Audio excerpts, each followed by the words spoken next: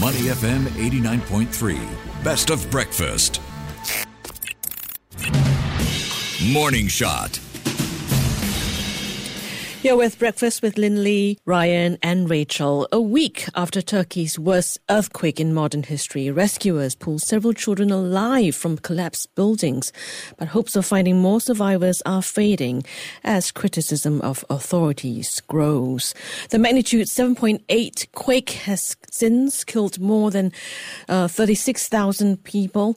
Security risks such as bad weather and looting have put a handful of search and rescue operations on hold over the past few days. Despite challenges, humanitarian aid groups like the International Federation of Red Cross and Red Crescent Societies are hard at work on the ground, helping in areas like medical aid and shelter for the injured and homeless, as well as dead body management and site assessments.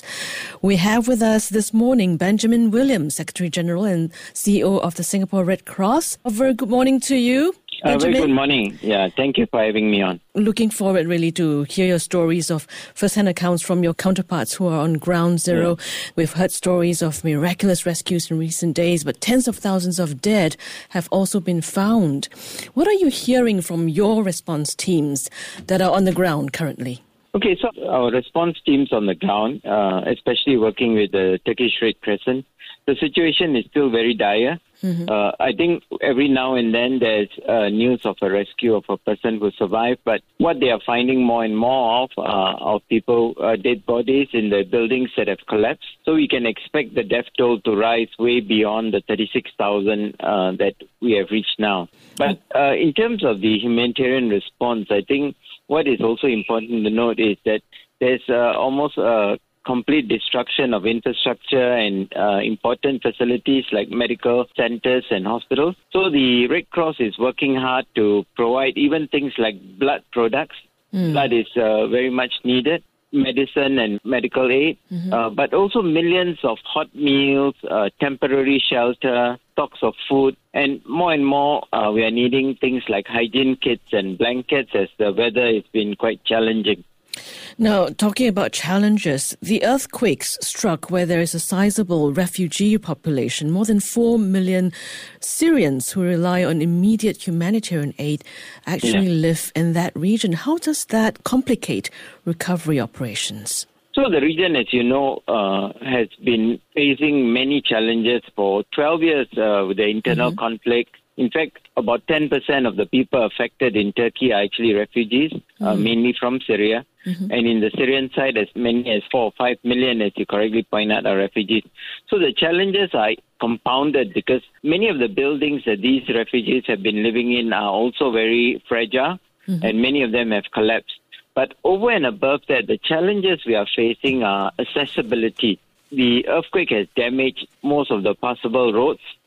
So access through the roads are one of the big challenges, the damaged infrastructure. But also most of these areas, especially in the Syrian side, are not totally under government control.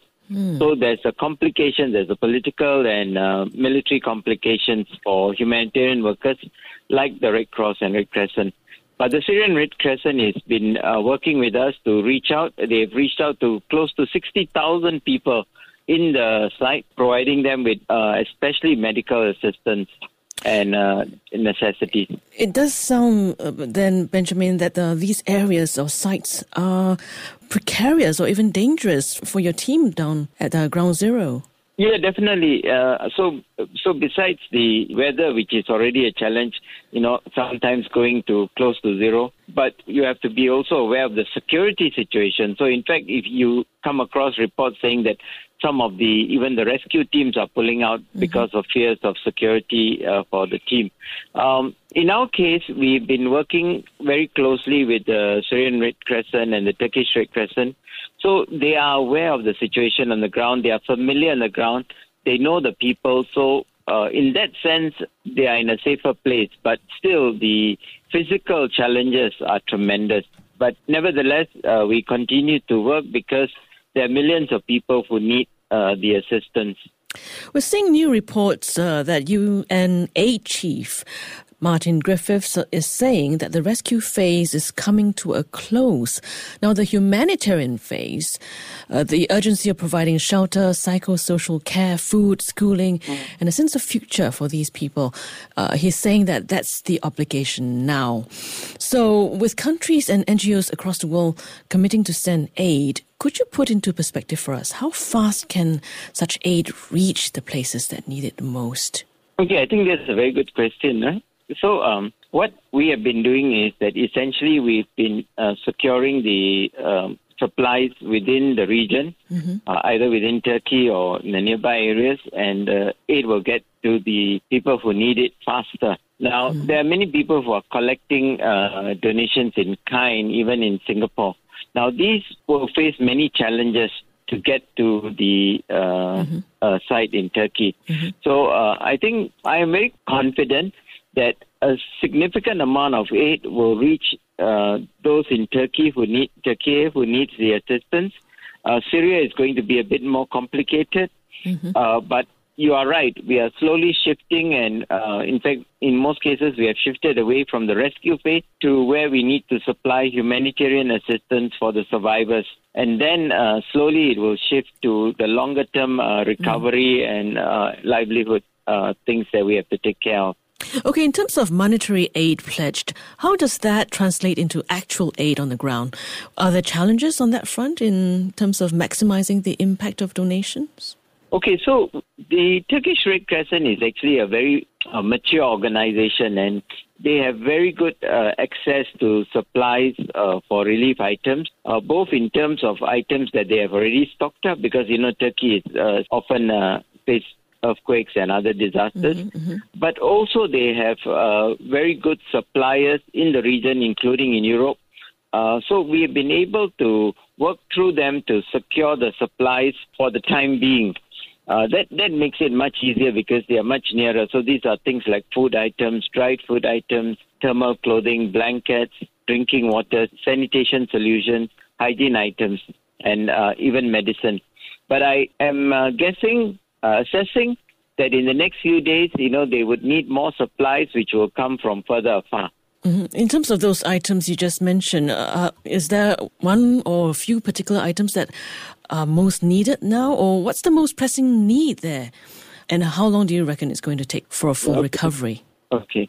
So, as you know, tens of thousands of buildings have collapsed, but that's not the full picture. Besides that, the buildings that have not collapsed, many of them are unlivable and people will be afraid to go back in.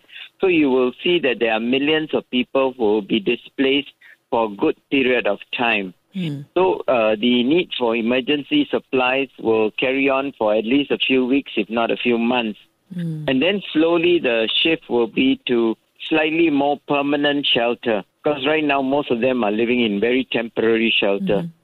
I imagine that if you're talking about moving from the relief phase, you're talking about several months. If you talk about full recovery, you're talking about years. Rebuilding the infrastructure, rebuilding the medical centers, the schools, and the houses will take several years. And I'm hearing that those victims are actually being moved away from the sites to temporary shelters away from where the disaster struck. Yes, I think at least for temporary housing, leaving them in the site would be very challenging because most of the infrastructure and the roads and all that have been destroyed. So the best way is to move them somewhere where they can be more easily reached, where humanitarian supplies can get to them. But how long they will be in these temporary shelters, for the time being, I think it is anyone's guess. My own guess is that it will take months before they are able to go back to normal their villages and their districts. And then it will take years before they are able to rebuild their houses and the infrastructure. Okay, Benjamin, what can Singaporeans do if we want to help in some way or other? Okay, I want to say that the Singapore Red Cross has been working very closely with our partners, the Turkish Red Crescent, the Syrian Red Crescent, the International Federation, and the International Committee of the Red Cross and Red Crescent Society. Now, I think it is important that we recognize that right now, the easiest is to contribute financially so that we are able to purchase the items much nearer to the site of the earthquake and get the items to the people who need it as soon as possible. And how can we do that? I think the best way is to provide financial support. We will donate to Singapore Red Cross or to some of the other organizations that are also raising funds. Okay. Thank you very much, Benjamin. We've been speaking with Benjamin William, Secretary General and CEO of the Singapore Red Cross. Thank you very much. Thank you very much. To listen to more great interviews, download our podcasts at moneyfm893.sg or download the SPH radio app available on Google Play or the App Store.